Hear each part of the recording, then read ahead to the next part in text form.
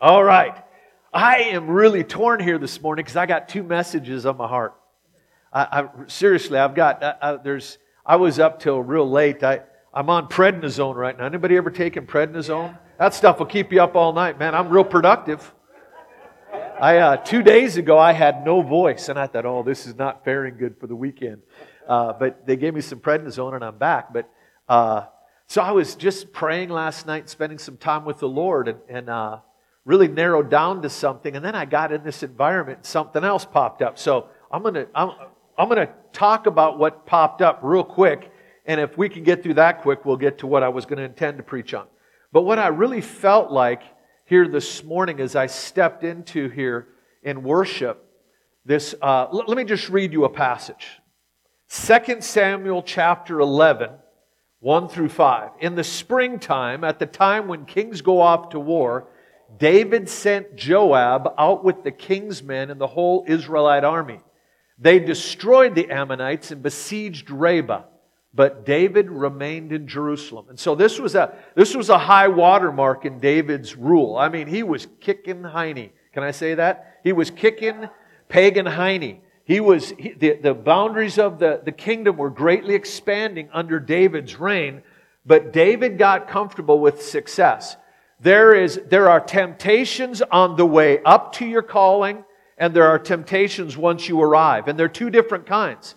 And there are people who fail the test to get there and never arrive. But then there's other temptations once you arrive in the position that God has called you to. And you've got to pass those tests as well. David passed with flying colors on the way to the throne, but he failed once he reached there because he got comfortable. He was in the wrong place at the wrong time. He had lost that warrior's heart. So David, at the time of battle, at the time of year when most kings were going to war, probably the fiercest warrior that was ever produced by Israel stayed at home. And we've got to keep that warrior's edge. The fact is, we are at war. We live in a battlefield, and we are at war till Jesus comes. We take a leave of absence once He comes, and until then, we fight. We don't have time. Now, there are certain respites at time where we can take a break and we can go on a vacation, but even then, we've got to keep our edge, and we've got to understand that we are at war, and that we cannot overemphasize the risk and the cost of this battle. That we are fighting for the souls of men, we're fighting for the souls of our kids and our grandkids and the generations to come. And so we've got to keep that warrior's edge. It says, verse 2, here's what happens when that happens in our life, like it did in David's. One evening, David got up from his bed and walked around the roof of his palace. From the roof, he saw a woman bathing. The woman was very beautiful, and David sent someone to find out about her. The man said, "Isn't this Bathsheba, the daughter of Eliam, the wife of Uriah the Hittite?"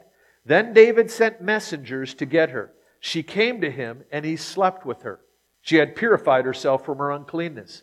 Then she went back home. The woman conceived and sent word to David, saying, "I am pregnant." And that was the beginning of David's entire life crashing down upon him. And it would cost him in generations to come. Literally, generations were set on a course, and the enemy was able to get into David's household because of that one decision. So David was in the wrong place at the wrong time. So then he saw, he inquired, and then he sent for. And that is the progression of sin. You know, Martin Luther is famous for saying, not Martin Luther King, but Martin Luther, the great reformer. He was famous for saying, you can't keep a bird from flying over your head, but you can keep them from making a nest. Sometimes we can't control what we see, but we can control what we inquire of and what we toy with and what we allow to make a nest in our head. And David, because he was in the wrong place at the wrong time, when Jesus taught us, lead us not, He taught us to pray, lead us not into temptation. Part of the way to avoid temptation is be about the right things so you don't get tempted with the wrong ones. And because David was not occupied with the things he should have been doing, he set himself up to be enticed with the things he shouldn't be doing. And so this thing of boredom, that stirred appetite, I tell you, we've got to be so very careful in those times. That restlessness where David got up from his bed, and that restlessness exposed him to something he should have never saw. And once he saw it, he should have went and prayed or took a cold shower. But instead, he called his servants in and said, go inquire of this woman. He was already toying with his mind. As you know, the story goes on, 2 Samuel, in that same passage, where what he did is he set up Bathsheba's husband. He brought him back from the battlefield. He was one of David's mighty men. He wasn't even an Israelite. He was a Hittite.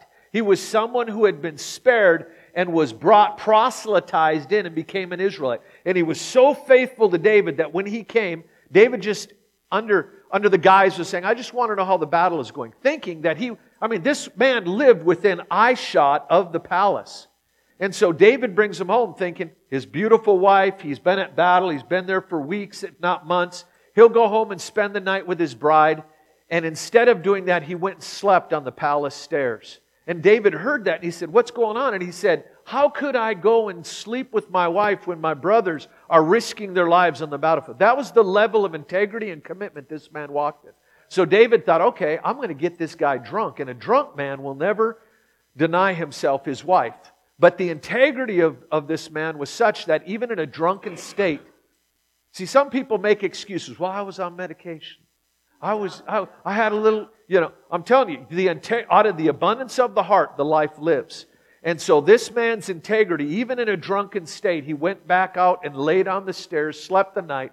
And so David then wrote a letter and said to the commanders, put Uriah at the front where we know he will be killed. Have everybody around him withdraw so he's killed. And Uriah, this faithful man of integrity, took that letter and delivered his own sealed death warrant to his commander. The commander read it, did that very thing, and he sent word, we're losing the battle. Boy, I tell you what, there was more in that phrase than anybody realized, because David had opened the door for them to lose the battle. He said, we're losing the battle, and by the way, Uriah the Hittite is also dead. And David was happy to hear the news, because he wasn't concerned about his men. He had gotten into sin, and sin always turns you selfish. And so David was inwardly rejoicing, okay, I'm scot-free.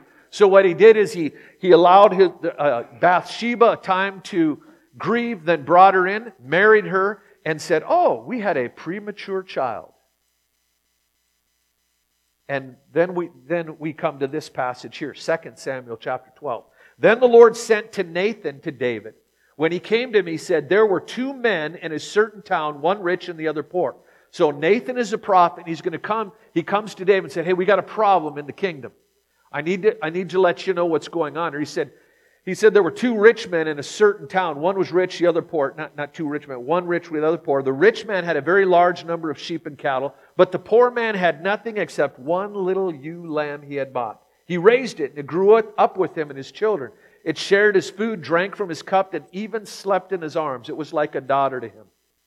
Now listen to this phrase, verse 4. Now a traveler came to the rich man. But the rich man refrained from taking one of his own sheep or cattle to prepare a meal for the traveler who had come to him. Instead, he took the ewe lamb that belonged to the poor man and prepared it for the one who had come to him. David burned with anger against the man and said to Nathan, as surely as the Lord lives, the man who did this deserves to die. He must pay for that lamb 4 times over, because he did such a thing and had no pity. And then Nathan turned around and stuck his bony prophetic finger in David's face and said, you're the man. And he said, you slept with Uriah's wife and then killed him to cover your sin. And because of this, the judgment of the Lord has come upon you.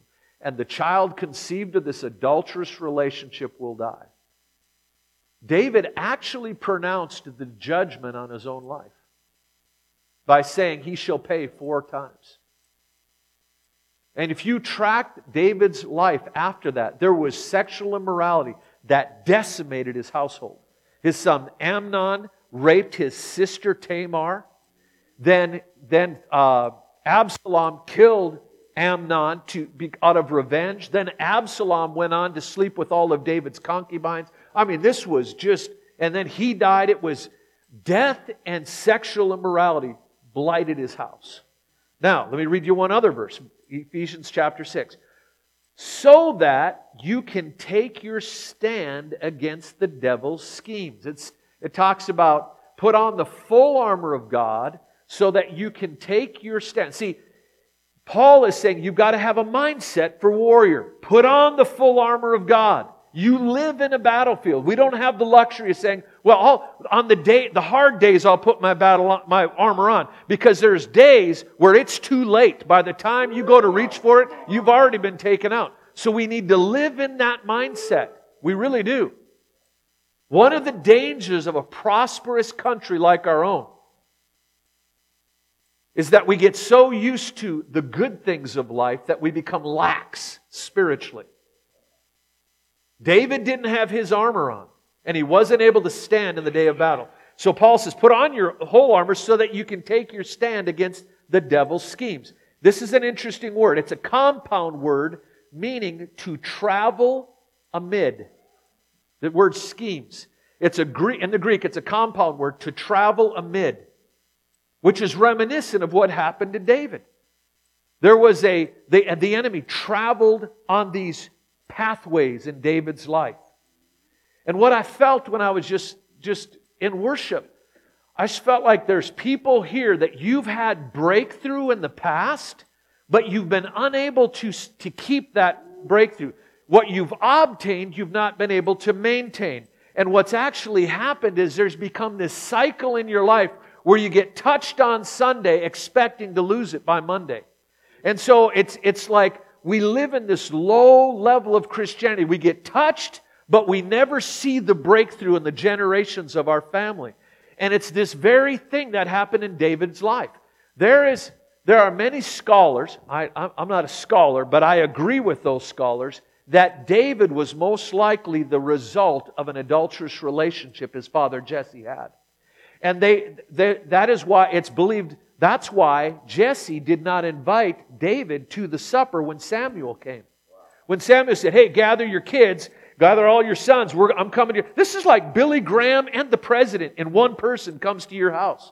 And he leaves one of his kids out. Why? Because the last thing you want when a prophet arrives is the living, walking reminder of your illicit relationship.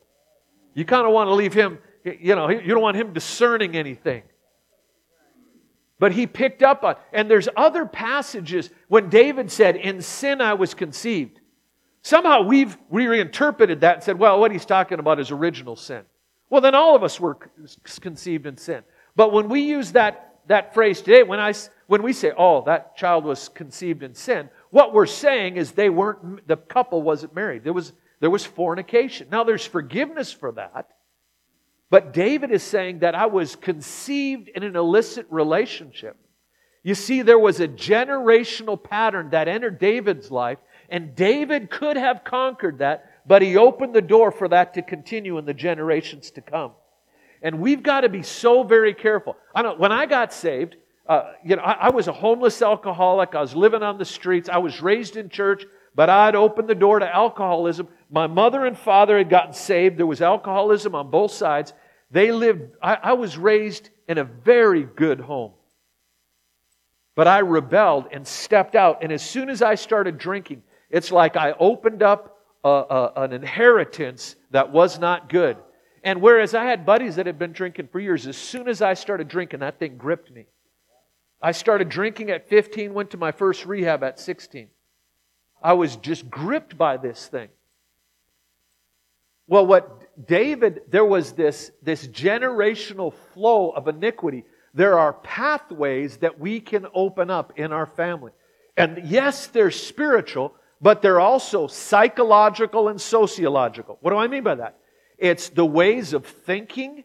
It's the patterns of behavior. And sociologically, what I mean by that, it's the way we relate with each other in our homes. There's such a thing as someone called a dry drunk. You ever heard that phrase? Oh, yeah. A dry drunk. Man, that seems like a really miserable. I'm not aspiring to be a drunk, but a dry drunk? What is that? It's somebody who still acts like an alcoholic even though they're not drinking. They haven't broken the behavior patterns. And so that behavior, actually, those ways of relating with each other and the ways we think actually open the door and they disciple the next generation to believe and think that way. And so when we get touched on Sunday, we need to realize there's going to be tension on Monday. Because the new us, when Monday, the sun comes up on Monday, we're a new person. We got a breakthrough. But everything else in our life is going to try to push us back into that mold of the person we used to be. Even those who love us and even those who prayed for us to get the breakthrough on Sunday are going to react to us as if we're the same person we were on Saturday before we got touched. Because that's the only person they know. And so what happens is if we're not prepared for the conflict and the tension and we don't stand in that and press through, then what we end up giving up the ground to keep the peace. And so often we lose what we gained because we're not prepared for the fight and the conflict that's going to ensue. Now I know I've talked about this in this church before, and it's not because I sense there's a real problem. I felt this morning that there's some of you that have been touched, and you've almost expect that to just be, oh, I had a good experience, but it's not really going to transform me. And I'm telling you, it's a lie from the pit of hell. You just need to learn to steward the breakthrough. Because God wants you to go from glory to glory, not a high point and then the valley and just go up and down. He wants to take you up and up and up. But we need to learn to steward our breakthrough. There has to be a follow-through to your breakthrough. And what comes into play here, we talk about David being revisited by a traveler. I believe Nathan was calling out a spirit that had come to David. David was in the wrong place at the wrong time, and he was restless, went up on his porch, and he saw that woman. He was set up by the enemy. And then there was a traveler that came and demanded a meal. And Nathan was saying, listen, buddy, you've got a whole bunch of wives. Not endorsing that. I'm just saying that's what Nathan was saying. He said, man, you got a whole flock of sheep and cattle. But rather than satisfying those urges with the wife of your youth, you took another man's lamb. One that slept in his very arms. That's all he had is one. You had many. And see, we've got to be careful because there are travelers that travel those common pathways, those inroads that have been built generationally in our life. There's behavior patterns that we've created. And it's not necessarily so that the patterns themselves are evil, but God has to disrupt them to take you to the next level. And if we don't follow our breakthrough by practical change, disrupting the behavioral patterns, disrupting the relational patterns, then we will abdicate what we received on Sunday. The first time when you get touched in church, fill in the blanks. Think back to some time where God really touched you. And then you come home and things are good for a few days and then you get angry about something. You get in a fight with your spouse or something happens. And all of a sudden, all that condemnation comes out. I see I'm no different. That's a lie. It's the attack of the enemy trying to pull you back into that old behavior. And that's where you need to make the decision. I'm going to repent quickly and I refuse to fall back into those old cycles. We've got to humble ourselves and admit it and get back out of that rut because that's where the real breakthrough is established. It's not what you receive on Sunday, it's how you steward it on Monday through Saturday. And so we've got to break it. And so there is a psychological, a sociological, a relational pattern to this kind of dynamic that the enemy uses to get into families and just create the same dysfunction generation after generation after generation.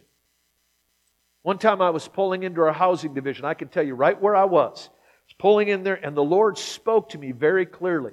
He said, I will not overrule relational dysfunction. I was like, whoa, Lord, there's no one else in the car. I'm the only one here. And what He was telling me is, you can cry out all you want for breakthrough, but unless you deal with how you relate with people and what goes on between your ears, God will not overrule your mindsets. Your believing determines your behaving. And so if we do not renew our mind, if we don't take care of that, if we don't confront those belief systems and really begin to work out our relationships, you will at best stay right where you're at. And so we are in a battle, and the battlefield is between your ears, and the ground that you're going to take is relational ground, and it's between your ears. And until you're transformed, the world around you will never be transformed. And every time you get a new touch and you are transformed in some measure by the Spirit of God, I'm telling you, the people around you will fight that transformation. I'm doing a tiling project at my house. You know, it always takes longer than you thought. Yep. I mean, I can't believe how long this thing has taken. But I'm doing it with this 72-year-old guy that works me under the table. This guy's a beast. He came over to my house early in the morning. We worked till late afternoon, and he threw his tools in his truck because then he was going home to drive all night to go fishing in Ohio. The guy's a beast. And anyway, he was telling me about when he got saved. He was a cantankerous dude. And one of his daughters said to him, they said, they got mad when he got saved, and they said, I liked you better as a drunk. And he said, really? She said, yeah, because at least I knew what to expect. See, he had disrupted the relational patterns. She didn't know how to interact with him. There are two sides to a relationship. I'm sure I recollect sharing some of this before. But when I worked at Teen Challenge, I worked there for 14 years. And we used to have this analogy we'd use with the students about the canoe ride of life. You're paddling down the life through, the river of life in your little canoe, and all of a sudden some trauma happens on the right side of your canoe. We've all been through hard things. And what tends to happen to us is we begin to lean to the left, anticipating the next traumatic thing that happens on the right side of our canoe. So then what do we look for when we want to get married? We look for a really good gal that leans to the right so we can balance each other out. And then we think we're functional. Oh, we're a real healthy couple. When in fact, our dysfunction fits with each other. When I met my wife, she was beautiful. She was at the prayer meetings. That's what caught my eye. She was beautiful. She was at the prayer meetings. God told me. He said, that's your wife. Treat her like she deserves. I thought, well, I better get to know her. And that would have been kind of creepy. Hey, you're my wife. God told me. That wouldn't have worked. So I just, on the slide, just kind of got to know her.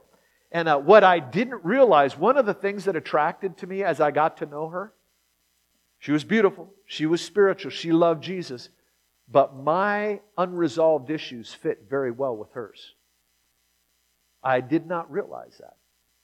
And so what happens is let me just say that this thing of Prince Charming marrying Cinderella, the girl that lives among the cinders, is a fairy tale for a reason. Functional people are not attracted to dysfunctional people. Your relationships are actually a mirror of your emotional, relational health. So that's why you were attracted to the person next to you. Don't look around. And so what happens is, in Christian marriages, what happens is one of them gets touched and they sit up a little bit. And you know what happens to the other one? They're drinking river water. And they're thinking, wait a minute, sit back down. I was not attracted to the healthy you. I was attracted to the dysfunctional you. Because your dysfunction fit with my dysfunction. And when you get healthy, this is real uncomfortable. And even when we're praying for a transformation in our spouse's life, we think we know what that's going to turn out like. We have these things we think we want to change, but there's also things that you didn't want to change that God wants to change. And so so when you're the one that's being transformed and the spouse that has been praying for you is resisting that change, don't get angry at them. You do the same thing. But don't give in either. Don't get an attitude, but go low and stand your ground. And when you've done all, stand. I used to tell the Teen Challenge students, listen, you're not really changed until the people closest to you expect the new you to come through the door. And as long as they're expecting the old you, you're not transformed yet. Because the last frontier of your transformation is your relationships. It's not that you're not sincere, but there's a question mark. Are you going to see this thing through? Will you weather the relational conflict to maintain your change? That is the question. I'm going to tell you, there's a lot of people who will not.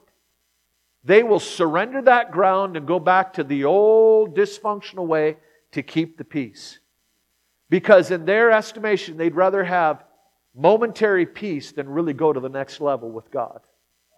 And I'm just telling you that there are a lot of people who lose what they gain because they're not prepared for the conflict, and they will relinquish that on the backside. We've got to learn to govern our gains. We've got to learn to steward that. So there's a psychological and a relational aspect. Now, there was the traveler. There was a spiritual component. And that spiritual component in the Scripture is known as a familiar spirit. If you speak Spanish, you recognize the connection. Familia is family. Familiar and family come from the same root word. There are spirits that traffic in families. It's not a class of demon. It's a demonic strategy. Okay? So a familiar spirit picks up on this strategy and he examines family lines and he will insert himself and run along those pathways and continue the dysfunction for generation to generation. How many of you can recognize that in your families? I got both hands up. Seriously. I've got wonderful parents, but I see how some of those patterns that were before they got saved have still made their way down through the generations. And here's the scary thing. What we won't fight, our children will face. What we don't battle and overcome, our grandchildren will have to face. And so we need to be motivated. You can actually clear the land for your grandkids. There's a reason Solomon went on to fall because of the 700 wives he married. 700 mother-in-laws. I'm just kidding. 700 wives. And he ended up worshiping their gods.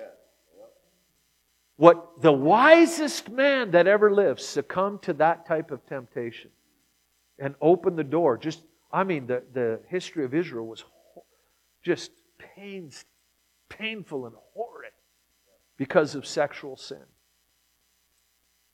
David didn't, and Solomon wrote this. He said, it's the little foxes who destroy the vine. Remember that? You know, in Oriental cultures, little foxes signified familiar spirits. It's the familiar spirits that will eat the fruit of your vineyard if you don't conquer them. Let me just give you a quick rundown on something here. This is, to me, it's very fascinating. If I can find out where I have it here. Leviticus 19:31, it says, do not turn to mediums or necromancers. We're not going to get to the second message. Do not seek them out, and so make for yourselves unclean by them. I am the Lord your God. The word medium in the Hebrew is obat. O-B-O-T is what it looks like. Obat. It is used of the pit from which spirits are called up, the spirit of the dead, or as here, the necromancer. That's from the New American Commentary reference for 1931 of Leviticus. The Hebrew word translated familiar spirit, obat, or it's pronounced ovat, translated medium in the NIV, or one with a familiar spirit in the King James Version, it referred to a necromancer, someone who contacts the dead, the spirit of the dead. Now, hang with me here. The spirit of those the necromancer attempts to contact, as well as the dwelling place of the dead, the realm of the necromancer is attempting to call the spirits from. The root word, ovat, comes from ab, the very first word in the Strong's dictionary, and the Hebrew term for father. In the Septuagint, it is almost always translated as the word ventriloquist. So, as one follows the thread among these various ideas, the connection between the terms medium, familiar spirit, and even its correlation to the idea of father begins to emerge, giving light to this biblical concept. A familiar spirit grants influence beyond the grave. The necromancing medium serves as a ventriloquist, giving voice to the deceased. But as a demonic spirit, it seeks to reinforce the negative elements of the family narrative, leveraging the influence of the patriarch and matriarchs in order to deceive. It reinforces the dysfunctional elements of the family system, keeping the generations in bondage to the sinful choices of its forefathers. A familiar spirit functions beyond necromancy, however. It serves as a vehicle for the familiar, iniquitous patterns of the previous generations and relationships to be visited upon the present generation. Now catch this. They do this by enforcing the behavioral patterns of the family through internal and external tension, psychological and relational pressure to keep the peace, to maintain loyalty and the status quo. Breaking with the family in the areas of belief and behavior is viewed as disloyal, creating the tension of personal guilt and relational conflict. It is in this way that the familiar spirits perpetuate the dysfunction of previous generations, thus providing legal ground for the negative consequences to land. This tension must be consciously confronted and resisted to overcome the influence of these spirits.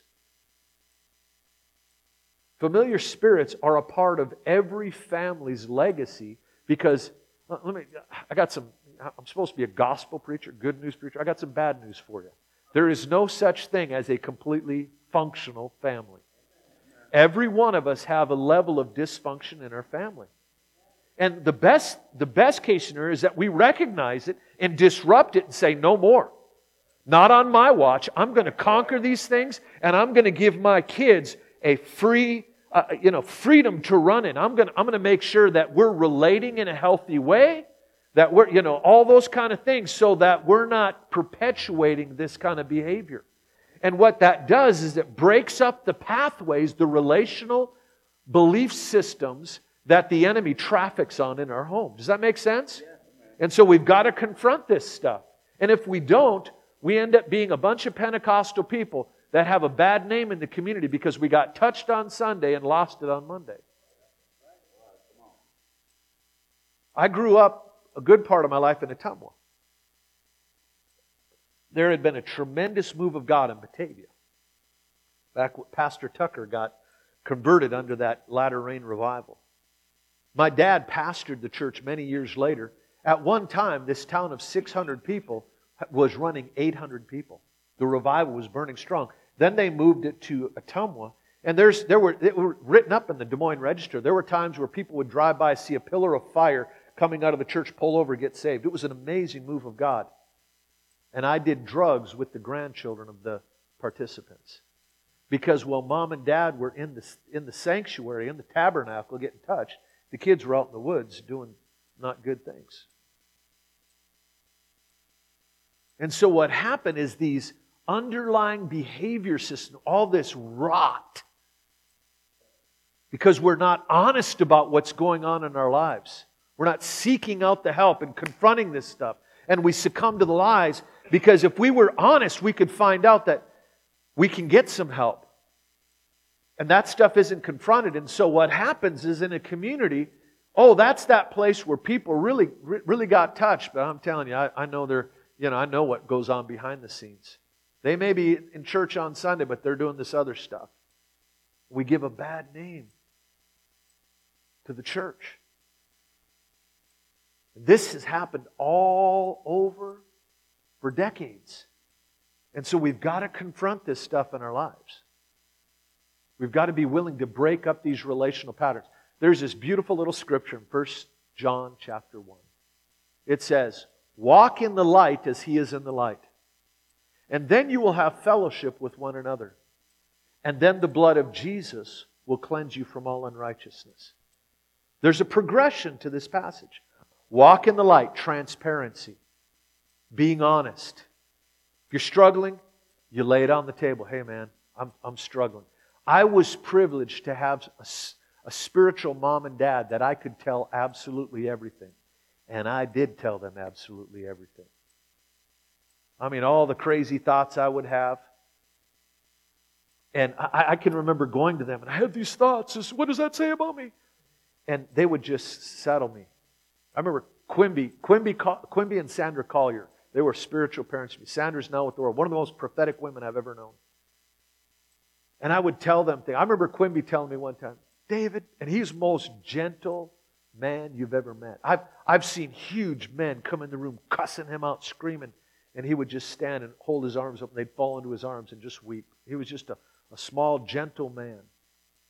And he would say, David, sometimes when I'm praying for people, I'll be praying for a little old lady at the altar, and the thought will enter my mind, what would happen if I smacked her in the mouth? I couldn't believe that was coming out of Quimby's mouth. But I was so relieved because I have crazy thoughts.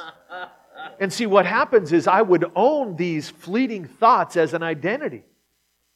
And all of a sudden I realized, I'm normal. I'm not the only one. We've got to be honest about our struggles. So John says, walk in the light, transparency, then you will have fellowship with one another. Transparency leads to intimacy. See, your freedom is only as deep as your relationships are. If you have shallow relationships, you will have a shallow level of freedom. And often the reason we keep people at arm's length is because we know what's below that relationship line. That we don't want people looking down there. But if you really want free from what's down there, you've got to let some people in. I'm not saying you wear a t-shirt to church listing everything you struggle with, but you've got to find some people that you trust. So transparency leads to intimacy. If you walk in the light as He is in the light, transparency, you will have fellowship, intimacy with one another, and then the blood of Jesus will cleanse you of all unrighteousness, purity. And what John is insinuating is that there is a level of freedom that is inaccessible outside of godly relationships. If you hide your sin, it will continue. Sin grows in the dark. But if you're willing to find a group of people and lay your things on the table and say, man, listen, this is what I'm struggling with. These are the thoughts I have. Often, it's not so much that you get the counsel you need as much as it is just getting it on the table, you realize how ridiculous that thinking is. I tell our people all the time, what sounds true in a monologue is exposed for the lie that it is in a dialogue. When it's bouncing around between my ears, it sounds so, I'm thinking all this crazy stuff, and I say it to someone else, and even I'm saying, well, that's whacked. That ain't true. But I just needed to get that out in the light. You ever had someone come to you and they start, I need some counsel, and they do all the talking, and at the end they say, thank you so much, you've helped me so much. You're thinking, I didn't say anything. They didn't need you to say anything. They just needed to get it off their chest and to see that objectively rather than have it bounce around in between their own ears. Often we recognize it when we get it out there. And so we need to break up these relational, the thinking and the behaving. What you receive on Sunday must be followed up by transforming the way you think on Monday, the way you relate, because I'm telling you, what our believing determines our behaving. Our relationships are a mirror of our relational health. And so when those things crop up in our relationships, that's an opportunity. It's like the little dashboard light that shines and says, the oil's low, or engine trouble. You don't ignore that. You don't just click snip the wires. Oh, I feel better. Then your engine starts smoking. So our relational conflict is simply an opportunity to address our own heart. And it may be that you're dealing with a very dysfunctional person, but how functional, how healthy is your way of relating with people like that? Do you accommodate that to keep the peace? Do you take on as an identity what they put on you? All of these things are very practical parts of discipleship. And so what we receive from the Spirit has to be lived out in our everyday relationships, our home life, our work life. And that's the real battleground. Years ago, it was probably, 7, 8 years ago now, it was, the Lord, I kept hearing this phrase, give me 21 days in July. Give me 21 days in July. And I knew what that meant. Oh boy, here comes a fast. So I grabbed some of the intercessors and I said, would you go on a fast with me for 21 days in July? And they said, yes, Pastor, we're with you. So we went on this fast, and there's only 2 things I remember about that fast. The one thing is that there was a number of the Latinos in our congregation that jumped in, and we broke the fast with this legit Mexican fiesta, man. I mean, we had some good food. By the time they left my house, my freezer was full of uneaten Mexican food. It was glorious. That alone was that was a breakthrough. That alone was worth the fast. But this is the only other thing that I remember getting from that fast. I'm walking through my living room, and there was some history program on about Genghis Khan. And I heard them say something. They said, Genghis Khan conquered more land than any man who ever lived. It's really amazing. I went through a book on Genghis Khan following that. I mean, conquered. I don't know how these people, they'd ride horses and conquered huge, vast, continents. And it said, but upon his death, his empire evaporated. And then it said this, because he was a great general, but a poor governor. And man, that hit me. And then the Lord spoke to me. And He said this, I have many wandering intercessors and homeless revivalists who have stories of great battles won, but have nothing to leave their children. Because we know how to war and get a breakthrough, but we don't know how to govern our gains. And the way we govern our gains is we confront that poor thinking, those lies that we believe, and the dysfunctional ways we relate with those we love. And we can't get an attitude towards them and say, well, if you just get a breakthrough like that, hey, human nature, we get touched one day and suddenly we're the expert. Well, I've always seen this. No, we have 24 hours behind us. And we need to have grace. And in fact, the way God wants to bring the breakthrough to your loved ones is through you standing your ground. And in love, refusing to fall back into those old ruts of behavior and love them, but say, hey, I love Jesus more than my father and mother, sister, brother, children, or land. When Jesus said, I came to bring a sword, I came to disrupt. The Lord spoke to me some time back and He said, I am the great disruptor. Kind of concerned me. But that is true. And so we've got to, in love, we stand our ground and we hold what God has done so that we don't fuel the fire of conflict with having a bad attitude against the person that we were acting just like 2 days earlier. And suddenly we're sitting in the seat of judgment. When they didn't see what we saw on Sunday. They didn't get the touch that we received on Sunday. Because God wants to give them the touch through us and through the way we're going to love them into the new behavior. And the fact is, there are people who won't take the journey with us. I'm sure I've known people that have left their spouse. There's a young man in our church, 2 kids. He got radically saved, and finally his wife said, I'm out. I don't want to live the Christian life. They had just built a new home. He said, you can have the home. They're divorced now. And he just keeps loving her and honoring her, loving his kids. But she wouldn't take the journey with him. And he didn't get bitter and, try to fight her and make her life miserable. I hope they get back together. But he stood his ground and said, I can't go back to who I was. I'm going after Jesus. Love for you to come with me, but I'm going after Jesus. So I don't know why I felt that this morning, but I believe that all of us need to get our heads wrapped around this thing, that when God transforms us, there's always going to be these invitations through tension to go back to the old person. To say, oh, that was emotion. That was a good feeling. That was a good service, but now we're in the real world. No, the real world is the transformation that happens in the kingdom. And so, I want to encourage you that hold to what God does in your life. Be humble, love those around you, but refuse to go back. Jesus said, if you're not willing to forsake father, mother, sister, brother, for my sake. And He's talking about this very dynamic. We've got to allow that change to be established in our life.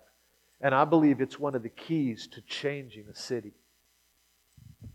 When there's really transformed people, where people, they live different. Man, I'm telling you, when somebody gets saved and they live different and they keep living different and they keep going to a higher plane, it is a shining testimony to the rest of the community. Jesus is real. This thing is real. And that's what God's called each one of us to.